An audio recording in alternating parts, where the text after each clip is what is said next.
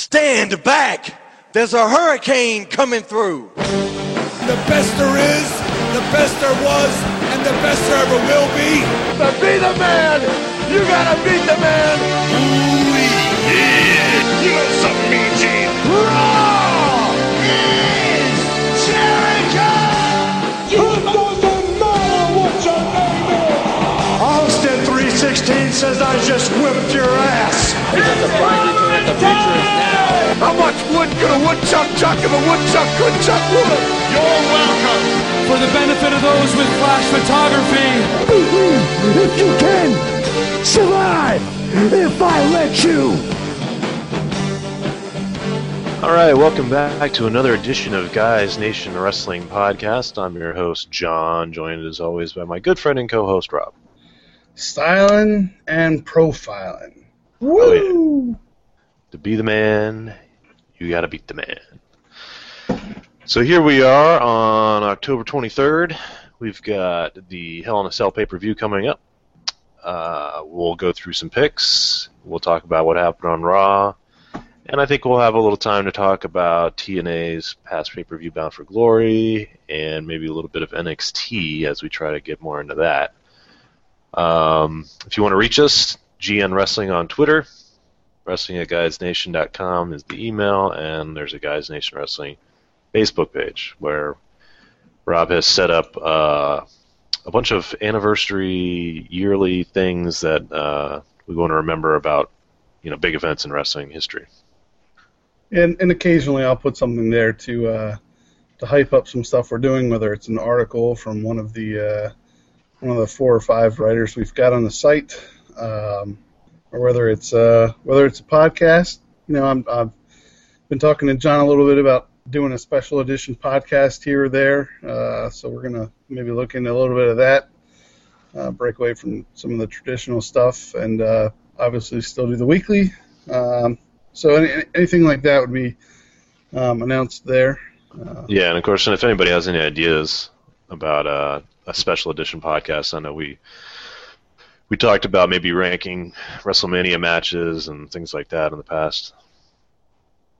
Yeah, I think possibly after this pay-per-view, one ranking that I'd like to do is our favorite Hell in a Cell matches of all time. Maybe not the ones that have the most historical impact or the ones that have the best work rates involved or whatever. Just the ones that we think are the most memorable and quite possibly have 1 or 2 coming out of this pay-per-view. Yeah, definitely. Well, we got 2 scheduled, which is nice that they're going to at least do 2 matches in a cell rather than just 1. So we'll get into the picks and everything we think about the pay-per-view and what might come of it in a bit, but let's jump into Raw. Saw a lot of focus on the main storyline, I guess, with Triple H and Shawn Michaels interacting, kind of bringing up Shawn Michaels' past of training Daniel Bryan, and the connection he has there, and then also the connection he has with Triple H in DX and all that, obviously, that everybody already knows about. So it seems like they're kind of positioning this as Shawn has split loyalties. And I don't know that they necessarily made it seem like he leaned either way. Maybe they made it seem like he leans more towards Bryan, I suppose. The viewer would probably walk away feeling that, don't you think?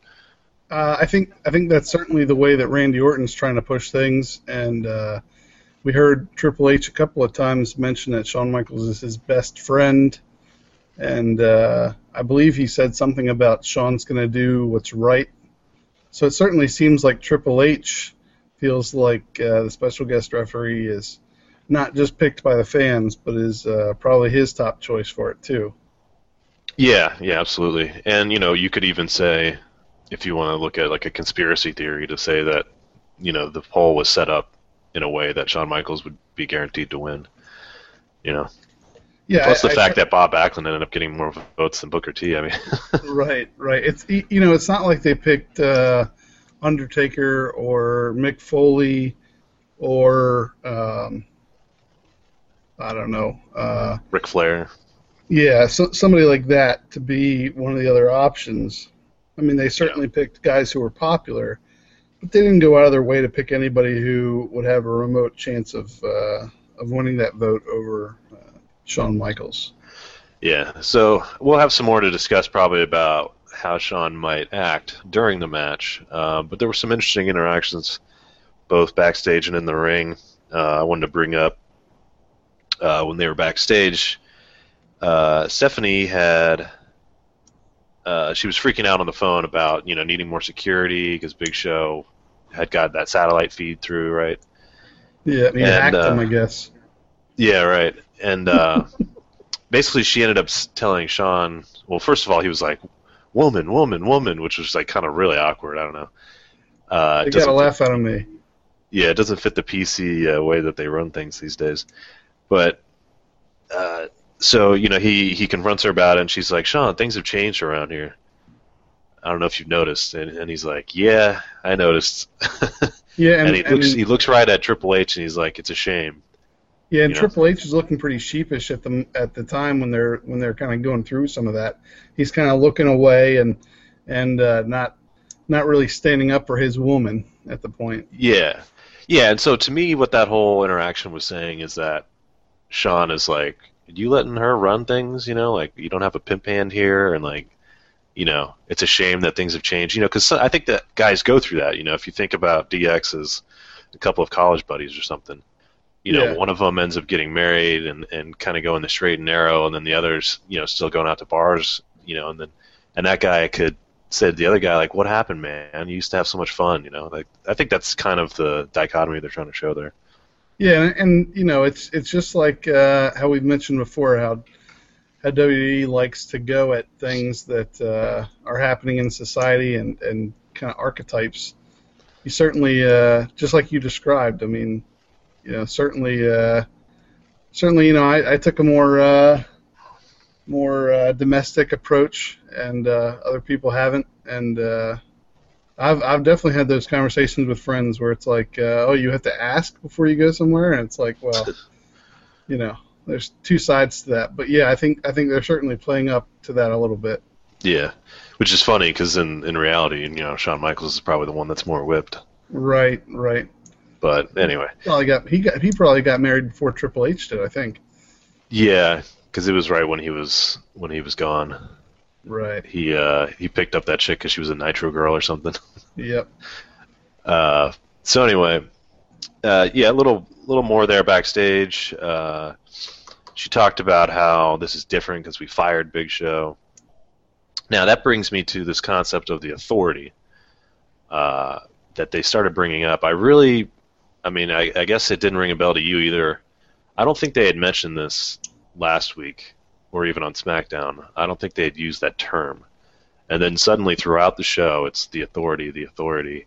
Michael Cole's using it back and forth. Even Daniel Bryan used it in the ring at the end. So what do we think this means? Is this another attempt at kind of blurring who's in charge, basically? Because they started, like we mentioned before, it used to be the owner, Stephanie McMahon, and then it's one of the principal owners. And now did they just say principal owner this week? Is that what I'm seeing? I think the way it went is that whoever the ring announcer is, he said one of the principal owners. But right when they first came out on Raw, and you had the little graphic that has both of their names, like we might not know who they are. Above Triple H it said Chief Operating Officer, and above Stephanie McMahon it said Principal Owner Stephanie McMahon. Yeah, it's strange. And so I think obviously if anytime they start harping on a certain word like that, the Authority, they're trying to tell us something. Yeah, that was some sort of mandate. They're like, we got to get this in the fans' head that there's potentially another authority figure. I guess you got to assume that's Vince. And some different tie-ins here I'm seeing with this. With the Big Show being able to be on the air or to have that satellite feed, somebody had to have allowed him to do that, right? Oh, absolutely. Somebody with the power. And then the other thing I noticed was right after that, I believe it was Stephanie introduced the Shield, that they were going to be in a match, and then Daniel Bryan comes out. Right. So it's like, is somebody else defying her there? That's an interesting concept. I hadn't really thought about that. I certainly think that they're probably going to have Vince be the one who's behind the Big Show, being able to come out, being able to hack the satellite feed. I think Stephanie, when she was backstage in that segment where Shawn Michaels is in their locker room or makeshift office, she said something about, "You've been unavailable all evening," which makes me think maybe they were on the other line, or maybe they were told not to respond to her, in which case it would have to be somebody like Vince. Yeah, absolutely. So it seems like they're trying to lay the seeds there. And we've seen this before. I mean, we saw that higher power storyline back in the day. I guess this isn't quite the same because that one was drawn out much longer as far as who the higher power might be, and you actually weren't too sure. I'm sure a lot of people predicted it would be Vince, but there was definitely some confusion about, he was still on screen at the time, and but you don't have quite the drama with like Stephanie being kidnapped and all that. So this is just somehow they come up with this idea of there being an authority, and we're seeing the Big Show have all this autonomy, to bring out a semi truck and get on a satellite feed. So I don't know. It seems to me like almost that they're trying to call back to that kind of a storyline and about how cool that was and the surprise, but they're just not doing a very good job of it. Like they should have started this a while ago. Yeah, and I think eventually they'll probably just pull the trigger on it, and Vince will come out and he'll defy them openly, and he'll say, "Oh, by the way, it's no shock to anybody that Big Show was able to do these things because I allowed him to do it. There should be no shock that the Shield was able to do some things before you guys got involved because I was doing it." I think at that point you'll have more of a straightforward power struggle between the two groups. But I think they probably won't get to the point of having them speculate too much how Big Show got access, how he got into the building, how he hacked the feed. And just like you were saying, I don't think they've done it too well. I think they should have, started to build up some of the questions there, but they really haven't. Yeah, you would have had to have started this at least the Raw before this past one. Right. You got to have at least 2 weeks of confusion. But just doing it on the go-home show before the pay-per-view, that doesn't leave you any room to build a story. And then at a pay-per-view, at least, traditionally, we're not going to get the storyline furthered much. Maybe somebody comes out during the match, but it's already set in stone at this point. Yeah, and at this point, if Big Show comes out and knocks out Randy Orton, then if that suddenly raises questions, then why didn't it raise questions when he did that on Raw to help the Rhodes family beat the Shield? Right. So the best you can do is rehash something you've done a couple weeks ago, and at that point, it's almost like you're admitting that you made a mistake by not bringing it up. Yeah, and so I guess that begs the question. How do we see them getting out of this and not having it look like crap? I think what they're going to have to do is they're going to have to just pull the trigger at some point and have Triple H confront Big Show and be like, I don't know how you're doing all this, but it needs to stop. And if you don't stop, you're going to get arrested for trespassing and whatever. And then suddenly you're going to hear Vince's music hit. He's going to come out, and we'll end up forgetting about how poorly run this angle was, because then you'll switch into the Vince McMahon feud with Triple H and Stephanie. Yeah, I could see that. He immediately would add much more intrigue to a storyline.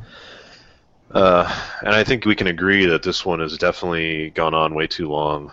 I think if they had added this Big Show wrinkle in a little earlier, it might have saved it. But it's almost a little, too little, too late kind of situation. Yeah, I think Big Show's firing after he knocked some people out. I think it probably came about a month too late. Yeah, because they strung us along for a good 4 weeks of him crying in the ring. Like, you really only had to do that once or twice. You didn't have to do it so many times. Yeah, totally agree. All right, so that's kind of that's kind of what we're seeing in this whole main event storyline. I don't think a lot of the other storylines moved very much. I mean, we saw CM Punk come down to the ring, or come down to the stage there and cut a promo, but it's really just talking about what he's going to do to Heyman. It's nothing we haven't heard before. He's just using new metaphors. Yeah, and as much as I like CM Punk and, hearing him on the mic and having him push storylines along, certainly one of my least favorite CM Punk promos of all time. I mean, I just, that segment just reeked of, oh man, one of the matches that we already had or one of the matches we're going to have has an issue with it and we need to kill some time. Because really, I mean, I don't know what the point was of CM Punk coming out and saying, essentially, yeah, I mean, just like you were saying, all the same stuff he's already said, just, new metaphors and reinforcing the fact that he hates Paul Heyman after 6 months of whatever. Yeah, it's just, you feel like they could have done so much more. I mean, I would have enjoyed if it had been a little more about Ryback at this point. I think he's got some potential, and he's just continuing to be a sideshow to somebody else's larger feud.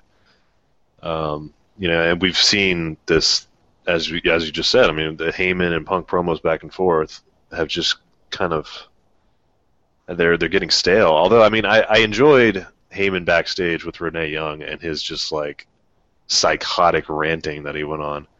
I don't even know what he was saying for half of it. It was just the fact that he was so over the top was pretty impressive.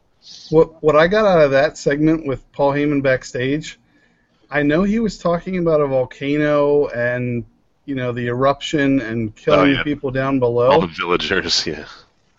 But I don't know, maybe it's just me, but there was something oddly sexual about it and made me kind of uncomfortable. Like he's almost talking about like this whole build up and explosion, and at the end of the day, it doesn't really matter because Paul Heyman's in control.